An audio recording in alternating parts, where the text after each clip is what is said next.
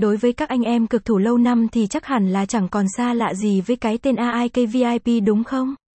Và mới đây cổng game đổi thưởng này đã có màn quay trở lại ngoạn mục và lợi hại hơn xưa. Với sự quay lại này, rikvip đã và đang chứng minh được vị thế số 1 của chính mình. Bài viết dưới đây, hãy cùng chúng tôi khám phá những điều mới mẻ, đặc sắc của cổng game này nhé.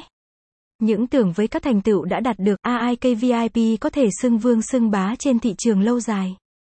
Thế nhưng vào năm 2018, rikvip đã chính thức bị đánh sập sau khi ông trùm đứng sau cổng game bị tóm.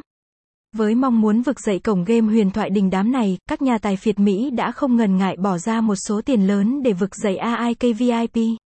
Vốn là một trong những cổng game nổi tiếng từ trước, nên ngày khi mới tái xuất rikvip đã không ngần ngại chi mạnh bằng hàng loạt các chương trình ưu đãi, tặng thưởng hấp dẫn. Chưa dừng lại ở đó, rikvip đã và đang khẳng định được thương hiệu của mình với sự chuyên nghiệp về mọi mặt. Website: https://rikvip.blog